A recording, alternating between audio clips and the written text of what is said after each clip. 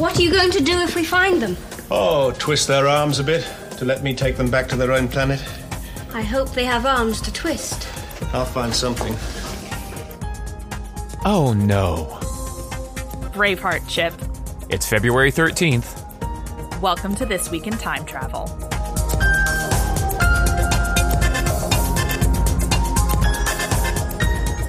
We are less than a week away from the launch of Gallifrey 1, and I'm going to see you live and in person over there, Alyssa.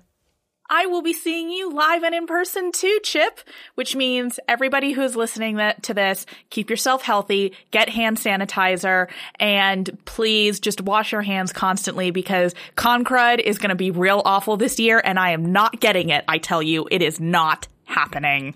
I'm actually going to be attending the convention in a bubble suit. Well, that will be interesting. I do dress up for the convention one night a week. I'm just going to do it all the way around, and it's going to be just basically hermetically sealed bubble wrap. I can't fault you. That sounds like a really good plan, actually. Aha. So we have news this week, which is a little different from recent weeks. The Chibnall administration is still on complete classified lockdown, but we do have some rumors that Doctor Who could be moving to Sunday night. Unfortunately, those rumors came from the UK Mirror, which is not exactly an authoritative source, but the theory is, and their supposed inside sources say that I heard that Marge Simpson-like growl there. Those of you listening can't see my face, but this is my skeptical face. Yeah. So the theory is that dealing with Strictly Come Dancing has been an issue for the ratings, which have declined somewhat significantly since, say, 2014, 2015, whatever. And so to give Doctor Who a boost in the ratings, they would theoretically be moving it to Sunday night. I share your skeptical face. I also wonder how much of a difference this would make for those of us in countries that are not British. I don't think that it would work out too great for Australians or Canadians or USAians to be not able to watch the show until Sunday night in North America or the Monday for Australia. I don't know. If this even is accurate, do you think it would affect how popular or how Doctor Who's ratings are in America? I mean, there's a ton of hypotheticals here. Part of it is what agreements do they get set up with their international partners? We've got BBC America, which makes things slightly different for those of us in the United States, but there are a ton of other regional partners that they're working with, and they have a lot of flexibility to set their own schedule. And some misguided executives may think that just waiting a long period of time until they can put it in a better hour will do better for fans. What it's going to do is it's going to set up a system in which those people who are in the UK get to watch it first, and everybody else is going to be pushed increasingly into pirating the episode because the second it airs in the UK, there are spoilers everywhere. Americans who are very serious about watching Doctor Who without spoilers cannot get onto the internet as soon as it airs in the UK. It is a common thing on my Twitter timeline to see all of the North Americans and Australians go, signing off, see you guys when it airs here, because this is the world of the internet that we live in nowadays. Theoretically, I don't think it would require anything too dramatically different than what exists currently, in which people get it shortly after airing in the UK. My big fear is that executives who have no conception of what international fandom and TV viewing is like now are going to decide to hold it and release it at a different time because they think it will give them better ratings. And what we've seen increasingly is that it won't, and it doesn't. Class is a perfect example of this. Anyone who was serious about watching Class had pirated it long before it aired in the US due to BBC America's frankly astounding decision to air it months after it aired in the UK. I think that, do what you have to do for UK ratings, but do not hold it back from people internationally, because that would be a colossally terrible move. It would split international fandom in a way that would just basically halt any movement or growth in terms of the series. You want to know why it took off in the US at the time it did? It's not just that Matt Smith was popular and good. It's that there was a effort to get the episodes airing in the US pretty consistently with when they were airing in the UK, because that's what made it possible for people to watch it together in a community and allow the fandom to grow, because fandoms are international. TV communities are international. I have a lot of feelings about this, but basically there's too much error room. There's too much room for stupid. Yeah, I mean, I hear you. I think that they do have to do whatever they need to do for British ratings, because Doctor Who is a British show made for a British market, and by far the largest percentage of fans of Doctor Who are in Britain.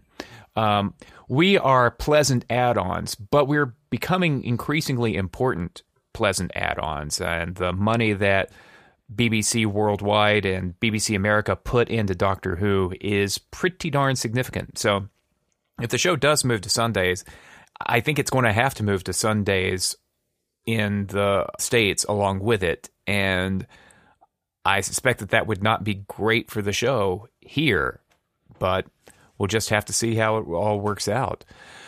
Let's move from the future to the past, to several decades in the past, and a little story called The Enemy of the World that was released after having been discovered in a very, very vanilla DVD and iTunes setup, but we didn't care because it was missing Doctor Who that came back to us, and damn, but Patrick Troughton was amazing in it. I had gotten the sense that the BBC was done with value-added material. And yet, this news seems to indicate that they've found some value in VAM. A new special edition of The Enemy of the World is on the way. It has even more restoration. I mean, the episodes were restored prior to the original release, but the restoration team has gone back yet again to make it look even more spiffy. There's an interview with Philip Morris, who found the story in Africa, along with The Web of Fear.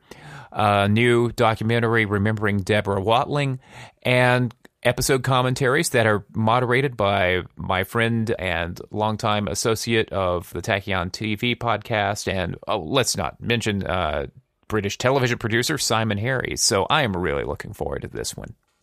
It's also got a snazzy new DVD cover, and that's the value-added material I'm really a sucker for. Give me a really pretty DVD cover, and I like displaying that in my home. So Enemy of the World is one of my favorite Troughton stories. I'm really, really excited for this, and I look forward to seeing an even spiffier version of the story.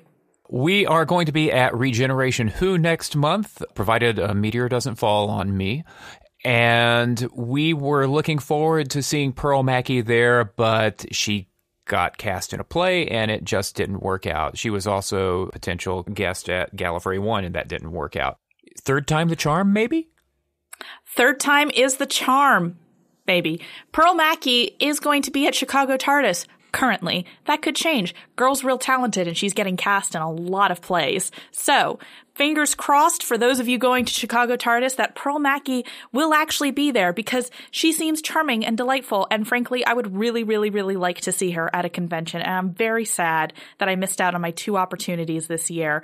I'm maybe be able to go to Chicago TARDIS, but incredibly unlikely. So keeping my eye on it, and those of you who do get to see Pearl Mackie, I just hope you have the best time.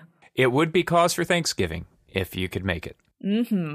And finally, in our news rundown, Obverse Books is publishing A Second Target for Tommy. That's a fundraiser for writer Tommy Donbavan, who is fighting cancer right now. This collection is particularly noteworthy because Stephen Moffat is contributing excerpts from his draft script from The Day of the Doctor, back when he thought Christopher Eccleston was going to be in it.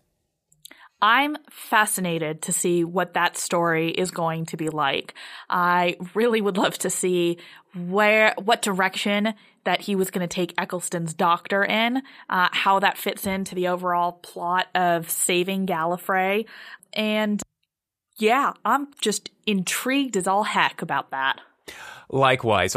I'm one of the holdouts who, as wonderful as John Hurt was, I'm a bit of a stick in the mud that so much changed in Doctor Who as a result of John Hurt's casting. You know, the gimmick of the 12th Doctor requiring special dispensation from Gallifrey because they'd thrown in another regeneration there, things like that. Feels, this is a tautology, but feels kind of gimmicky to me. I really want to know what it would have been like with Christopher Eccleston in that episode. I just really want to know. I'm just looking forward to reading it and imagining Christopher Eccleston's voice in my mind, just delivering the heck out of those lines. So looking forward to seeing that when it does come out. So we are going to resume our conversation about every Doctor, all the Doctors, Doctors in sequence, Doctors without end, amen, with Graham Burke from Reality Bomb Podcast, co-writer and writer and editor of so much Doctor Who goodness, and he's been on our podcast a couple of times in our Received Fan Wisdom segment. We'll be right back with Graham. This week on The Incomparable Network. I joined the flagship show to celebrate the second season of NBC's forking great comedy, The Good Place. It's game night for the Incomparable Game Show as Anthony Johnston tortures a bunch of North Americans with the British edition of Trivial Pursuit from the 1980s. Good Lord. And Tim Goodman thinks we may be living in a golden age for televised science fiction and fantasy on TV Talk Machine. All this and more at theincomparable.com.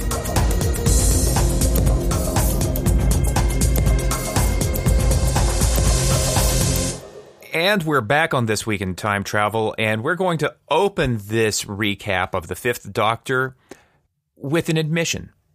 Confession time. Here's what I got. The Fifth Doctor, I have always loved. And right from the beginning, my first time with the college science fiction club, when I said I was a Fifth Doctor fan, I remember this old hanger-on at the Science Fiction Club who had long since graduated and still kept coming to the meetings immediately braze, "Wimp! The Fifth Doctor is not beloved. The Fifth Doctor is not beloved." And this is what steeled me for future experiences, such as liking The End of Time when everybody else mocked it. You know, I began to develop a thick fandom skin just from appreciating the Fifth Doctor. Similarly, someone who appreciates the Fifth Doctor, although I don't know if it's led to any emotional trauma, is Graham Burke. Hello. No emotional trauma as near as I've been able to tell yet. No, none whatsoever. So Graham is back with us after having spent some time with us in the Department of Received Fan Wisdom, and perhaps this is appropriate for him to be back with the Fifth Doctor as well. How is the Fifth Doctor regarded by Doctor Who fandom? Better than he used to be. I think the presence of younger doctors like David Tennant and Matt Smith did a lot to sort of rehabilitate his reputation. But I remember a time, because I'm old, back in the early 2000s when Doctor Who magazine's reviewer reviewed the Caves of Androzani, and the reviewer actually said straight up, I've always sort of thought that Davison was basically miscast in the role. I'm like going, then why are you reviewing his DVDs? Why have you not basically kind of given that over to someone else? Because clearly you've indicated you're not willing to give the guy a chance. But the thing was, it was so prevalent in fandom that, you know, he wasn't Tom Baker. And I have to thank Stephen Moffat, because I think Time Crash is basically the point at which it became okay to like the Fifth Doctor. And I'm very grateful to him for that. Alyssa, what's your take on the Fifth Doctor? So the Fifth Doctor is the one that I have the most confused feelings on. I started watching the Fifth Doctor at the very beginning of the time that I was just getting into Classic Who. So this was a few years ago, and watching it as an American viewer at that time was a really sort of convoluted experience. There were a few of the Fifth Doctor stories on US Netflix. This was back when it was still available on US Netflix. I had also done a stint studying abroad at that time, so I'd seen a few of his episodes on UK Netflix when there were some of his stories available there. And then I was getting DVDs shared with me, and I was getting other things shared with me. And so I was watching Davison all over the flipping place. To give you an idea of how confused I was about this, I asked for recommendations of like best Fifth Doctor stories to watch, and the one I started with was Caves of Androzani. Like, that was the first Davison story that I started with, because that's totally representative. When I asked for best episodes, so they said that, and like I got it, but like not a good one to start with, maybe. So he's a very interesting Doctor. I was watching it at a time where there was some other fans watching his episodes on Tumblr, and there was a really interesting small community that was talking about it together at the time. So for me, he's like Dad Doctor. Like, he is the one that I like. He never struck me as being like the young Doctor, because when I started watching, Matt Smith was already there, and he was the one controversial for being the youngest Doctor. When I started watching, Davison felt like Dad Doctor. It was like, I'm in the TARDIS. I have all of these kids. How did I end up with all of these kids? He's sort of stressed and anxious about all of these companions that he has with him at the time. So he was always a very fascinating character to me, but I think I have a very different perspective than most people, because at the time I started watching, I was so brand new to the series that I didn't have any of the received wisdom on him. I had no coherent order in which I was watching his stories. And I was in a small, isolated community that had a very different take on him than the rest of fandom's, sort of received take on him is. So when I hear about all of these sorts of things about Davison's Doctor, I'm frankly amazed, because it's so different than how I first started to interpret him. I'm possibly a very superficial Doctor Who fan in some respects. Peter Davison hits me in the same way that David Tennant hits me. And like Time Crash is just like peak Doctor Who for me all of a sudden. But there is something about the youthfulness of Peter Davison and of David Tennant, and the sort of the approachability of, some say, the pleasant open face is the Terrence Dicksism for the Fifth Doctor. But when I saw the Fourth Doctor here and there on PBS when I was a kid, he was off-putting and sort of vaguely unpleasant. As tetchy as the Fifth Doctor is, he just seems approachable. He seems not at all threatening. He seems like he could potentially be your pal. That's on the surface. Deeper down, he's a little more problematic and persnickety. I bought in. That was my Doctor when I was a kid, and that was the entirety of Doctor Who for me. When they moved on to Colin Baker, it just wasn't the same. Is Peter Davison just sort of comfortable Doctor Who? I don't know about that. I think I think in many ways there was a large amount of backlash to him, because I think comfortable Doctor Who was Tom Baker. I think maybe he's an AM radio doctor, I guess. Wow. To go with you're saying. I don't necessarily think so. I think the joy of Peter Davison's Doctor is that there is a certain easiness that he sort of brings to the role, but actually there's a way more going on under the surface, and there's way more going on in how Davison portrays him, and there's way more going on with that Doctor period. So I think it's sort of like one of those songs that you'd think would be played on AM radio, and then you get to it and you realize, oh my god, the instrumentation on this is intense, and this is more of a late night FM kind of thing. But anyways, enough about radio formats and Doctor Who. But I think it's something like that. I think there is a certain sort of surface kind of ease with him. I think there is a certain kind of, he dresses in cricket whites, and he's cute, but I think there's way more to him when you get further down.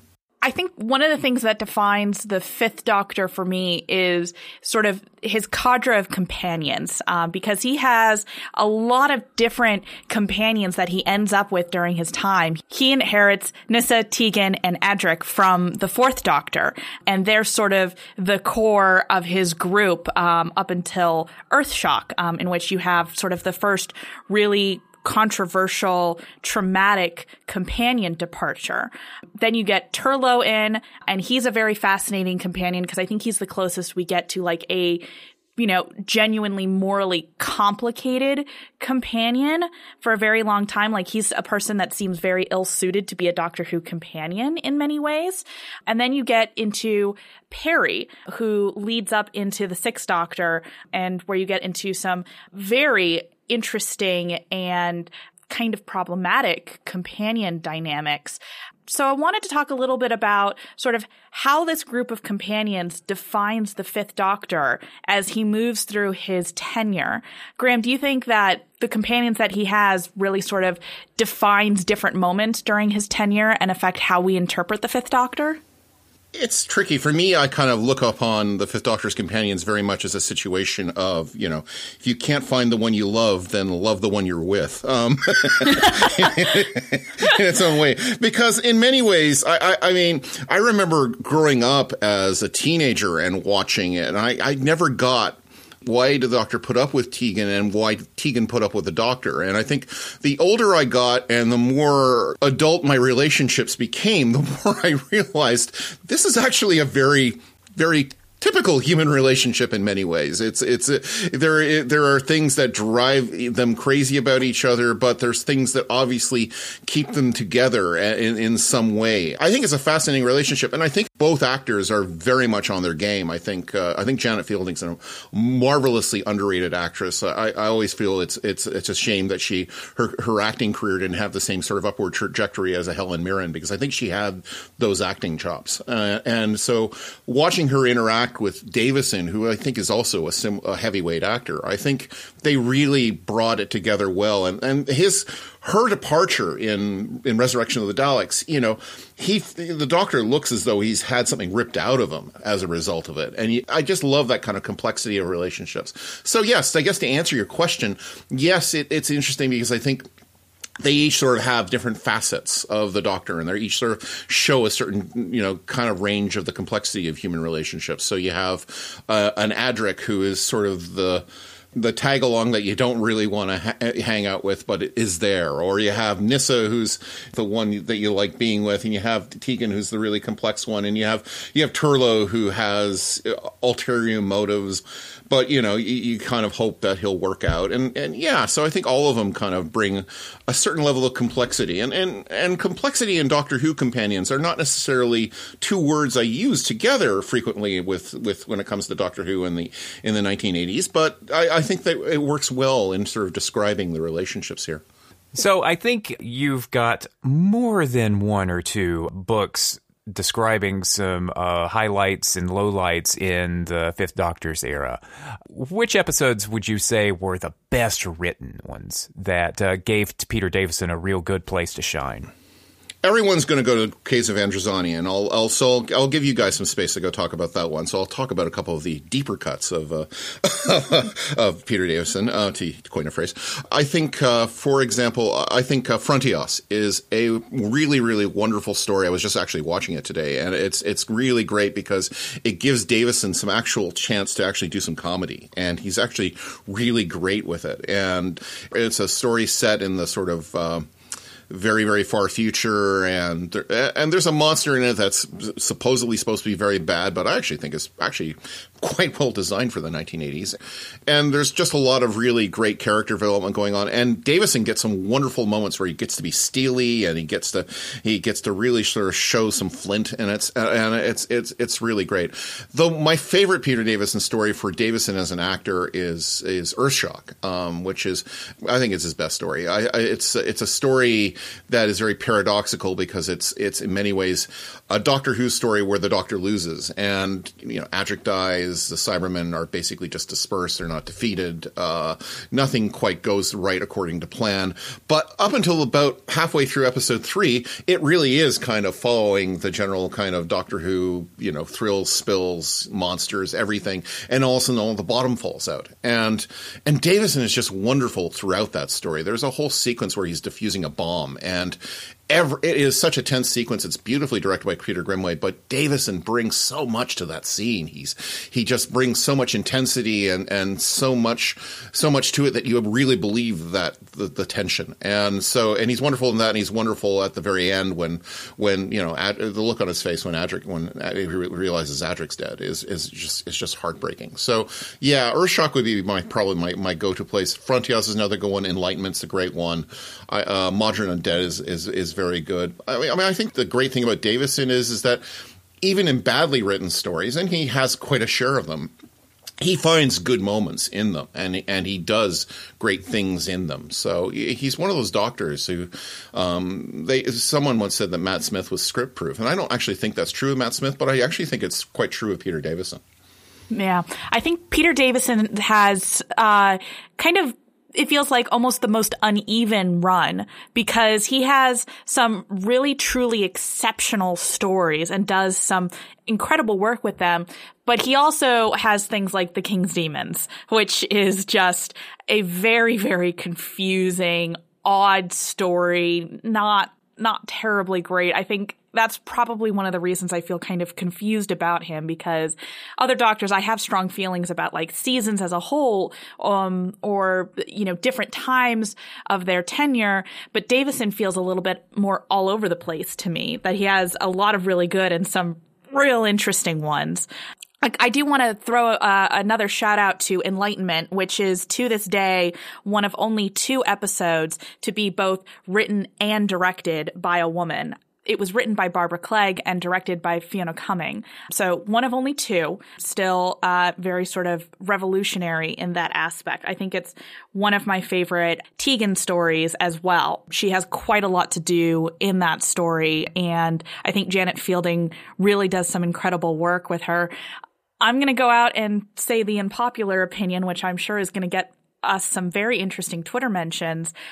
I am not actually a huge fan of Caves of Androzani. I think that there is about half the story that is incredibly well done, that it has some interesting political and economic messages, that it does some pretty interesting work with corporation control, does some interesting work with sort of autonomous working forces and how that impacts economies moving forward. And then half the story is like an even more regressive version of the Phantom of the Opera. And the entire use of Perry in Caves of Androzani drives me up a wall every single time. I stick out here on my uncomfortable, unpopular opinion ledge of, I have watched it several times, and I get why people like it, but I'm not in that camp. I'm over here on my ledge. Well, I think that ledge is getting increasingly crowded. I think Caves of Androzani is sort of being reevaluated lately. Our friends at Doctor Who The Writers Room, Kyle Anderson and Eric Stadnick, are both fairly mild on it. They consider it a well-directed story, but they're not fans of the script. It's a very interesting story in some respects. I think what trips me up, and I've been thinking a lot more about this because in preparation for this, I listened on Verity Podcast to the Feminism and Doctor Who panel that was at Chicago TARDIS with Janet Fielding.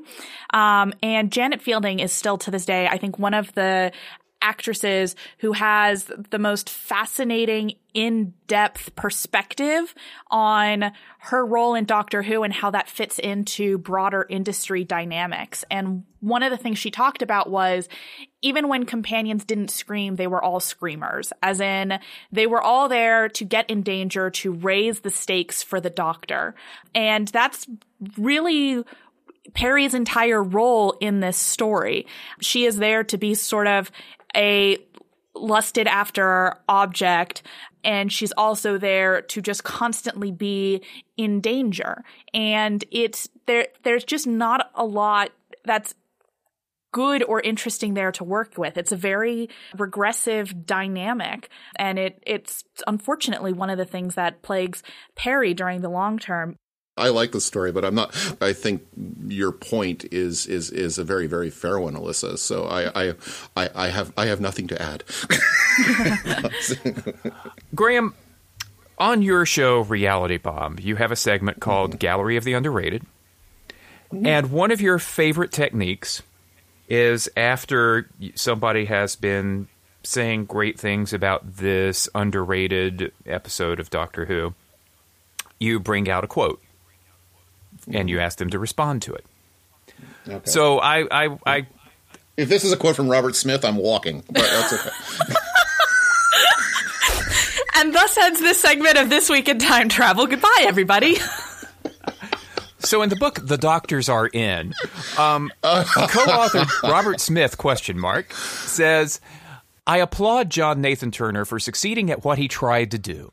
The Fifth Doctor is almost nothing like his predecessor, and that probably ensured the survival of the series, but in trying to see that contrast through, the Fifth is so flawed and vulnerable that it's actually difficult to watch at times. Without Peter Davison, this era would be a god-awful mess with practically no redeeming features. Fortunately, they had a great actor on hand, one who almost saved the entire thing by playing it subtle. Almost. That was the parting shot in the Fifth Doctor overview. That was his rebuttal to you. Graham, what do you think of that statement?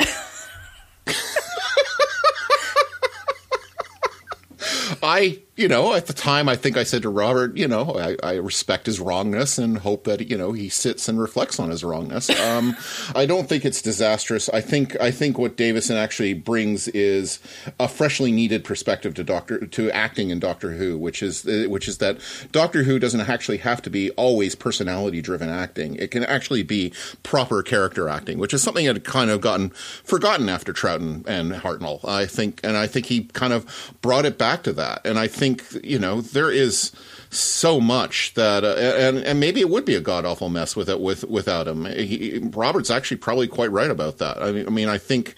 I think when you have an actor who just basically reads the word on the page, not naming the next actor in the role, that that the story, that the variable quality of the stories really shows through. I do think that part of it was that Davison did have a very higher consciousness of, I'm the lead of the show, and this is how I want to play the Doctor, that overrides anything. And so I think there's a survival instinct in it. But I don't think that's the fault of that particular Doctor. I think the idea is actually relatively sound of actually having a series of contrasts to Tom Baker. I think it becomes perhaps more problematic down the road, but in its nature, I think a more vulnerable Doctor, a Doctor who has to work harder to actually achieve victories, a Doctor who has to a Doctor who feels more, is not a bad thing. I love Tom Baker. He is the Doctor I grew up with. He is my Doctor in many ways, but there is something to be said for having a Doctor who is capable of sort of looking another character in the eyes and sort of interact with them like another person, which is something that the Fourth Doctor had long ceased doing in his later seasons. And I say this as someone who thinks season 17 is a paragon of Doctor Who history. But I do think that there is a lot to be said for the reinvention that happens with Doctor Who then. But I do concede that, that other actors might have made more of a hash of it. But, thankfully we got Peter Davison and not Richard Griffiths in the role. So I want to circle back to some of the best episodes, but I want to keep in mind, what's the best episode for a beginner? Let's not sabotage someone like somebody sabotaged me by saying, start with Caves of Androzani. That is a great introduction to the Fifth Doctor. So what would be your top 1 or 2 episodes to get somebody into Peter Davison's run on Doctor Who?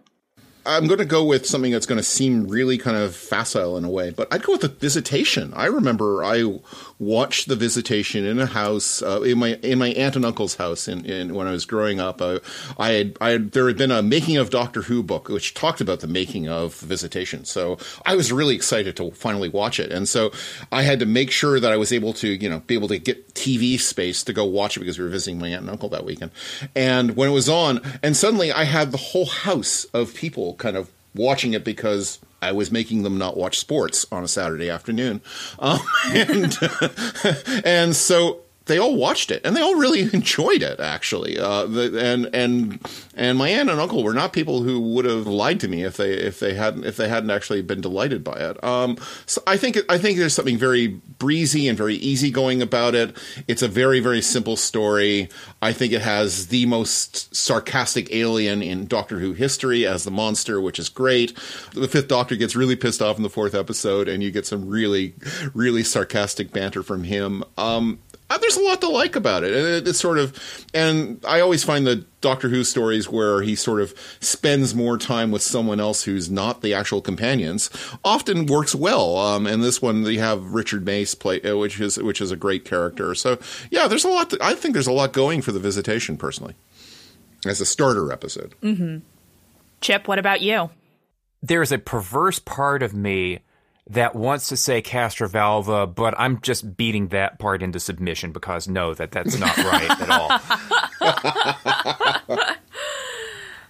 I genuinely don't know. I love the breadth of Peter Davison's run, but I don't point to one particular episode as just sort of a stellar standout. I see fascinating stuff in so many of them, but Caves of Androzani, super well directed, but a regeneration episode and some iffy parts of the script. No. Modern Undead, it's one of the first really playful time travel as an actual gimmick kinds of things, but Nyssa and Tegan think that Modron is the Doctor, and that's I have issues with that. I can't point to one. I can't quite. No, I can point to one. Damn it. It's just a roller coaster with you right now, Chip. Jesus. The 5 Doctors. You stole mine. I give the nod to the 5 Doctors because as crowded as it is, the 5th Doctor is very much the 5th Doctor. He's very much his own man, even when he is mind controlled. Yeah, the 5 Doctors. So I was going to say that. The reason, though, that I was going to say the 5 Doctors is because I would never recommend that somebody brand new to Classic Who start with the 5th Doctor. I just don't think there's any good real beginners episodes with that. So if I'm starting somebody on another Doctor and then I want to get them into the 5th Doctor, the 5 Doctors is really a good spot for that because there's a Doctor they already know and like there. And then there's a bunch of new Doctors. I actually recommend the 5 Doctors as being like a really good starting place for anyone who's brand new to Classic Who because there's a lot of different Doctors in there and you can sort of get an idea for at least a few of them about which eras of Doctor Who you might be interested in. Which Doctor do you connect with? Which Doctor are you laughing with more in this story? Also, I just really love all of the Doctors insulting each other. It's just kind of the greatest thing about that story. And it's also one of the only multi-Doctor stories that Peter Davison gets because by the time the 5 Doctors comes around, you've already had the first 3 in their multi-Doctor adventure together. You get 2 and 6 later, and I count the 5-ish Doctors as being a multi-Doctor story. I'm probably alone in that. It's just a delightful bit of Doctor Who nostalgia and fun, so I love it, and I'm going to count it anyways. But it's just sort of a fun little jaunt that is, I think, great for anyone looking to fall in love with Classic Who. All right. Do we have any closing thoughts on the 5th Doctor? He's got a pleasant open face. I'd like to end where we began. The one thing I didn't talk about, what I love about the 5th Doctor, is that rewatching a bunch of his stories in preparation for this, I was taken by the fact that the way he's portrayed is if I was to do one of my one word descriptions from like I do in Reality Bomb for reviewing stories, I'd probably use thoughtful. I'm amazed at how thoughtful he is. The Fifth Doctor is a man who thinks a lot about things and is trying to figure it out as he goes along. And I like that.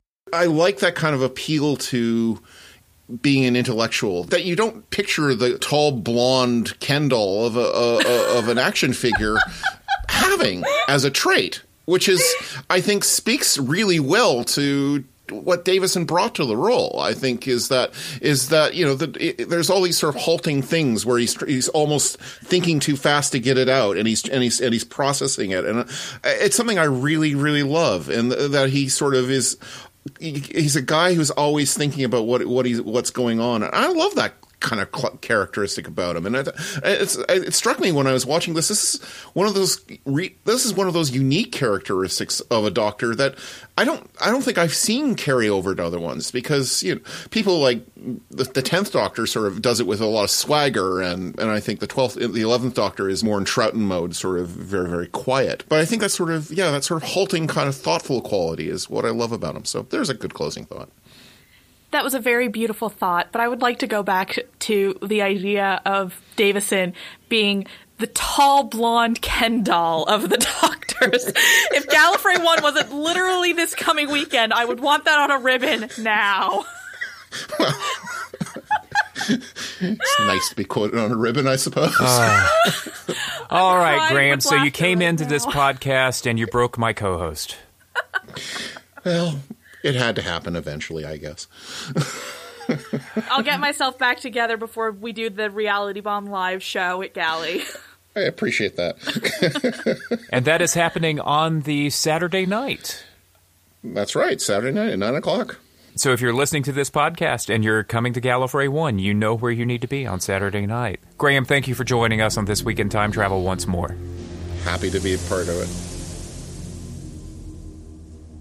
Well, next week we're going to take a little bit of a break on our Doctor's recap, don't you think? I think we are going to be just a little bit busy with Gallifrey 1.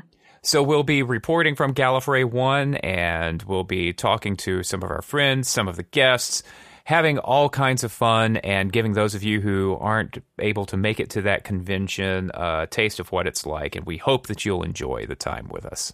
That's it for us today, though, folks. You can find us online at thisweekintimetravel.com. We're also on Twitter at drwhothisweek. You can find Chip on Twitter at numeral2 Minute Time Lord. You can find me on Twitter and Tumblr at Whovian Feminism. And you can find our guest, Graham Burke, at Graham Burke, GraemeBurk. And also, Reality Bomb PC on Twitter. That's all one word. And you can find us on Facebook, too. This Week in Time Travel is hosted on the Incomparable Network. You can support our show by becoming a member and ticking the box for This Week in Time Travel and any other Incomparable shows you like at theincomparable.com/members. Thanks to Christopher Breen for our theme music and to David J. Lohr for our artwork. And we will talk to you next time from Los Angeles on This Week in Time Travel. Bye-bye.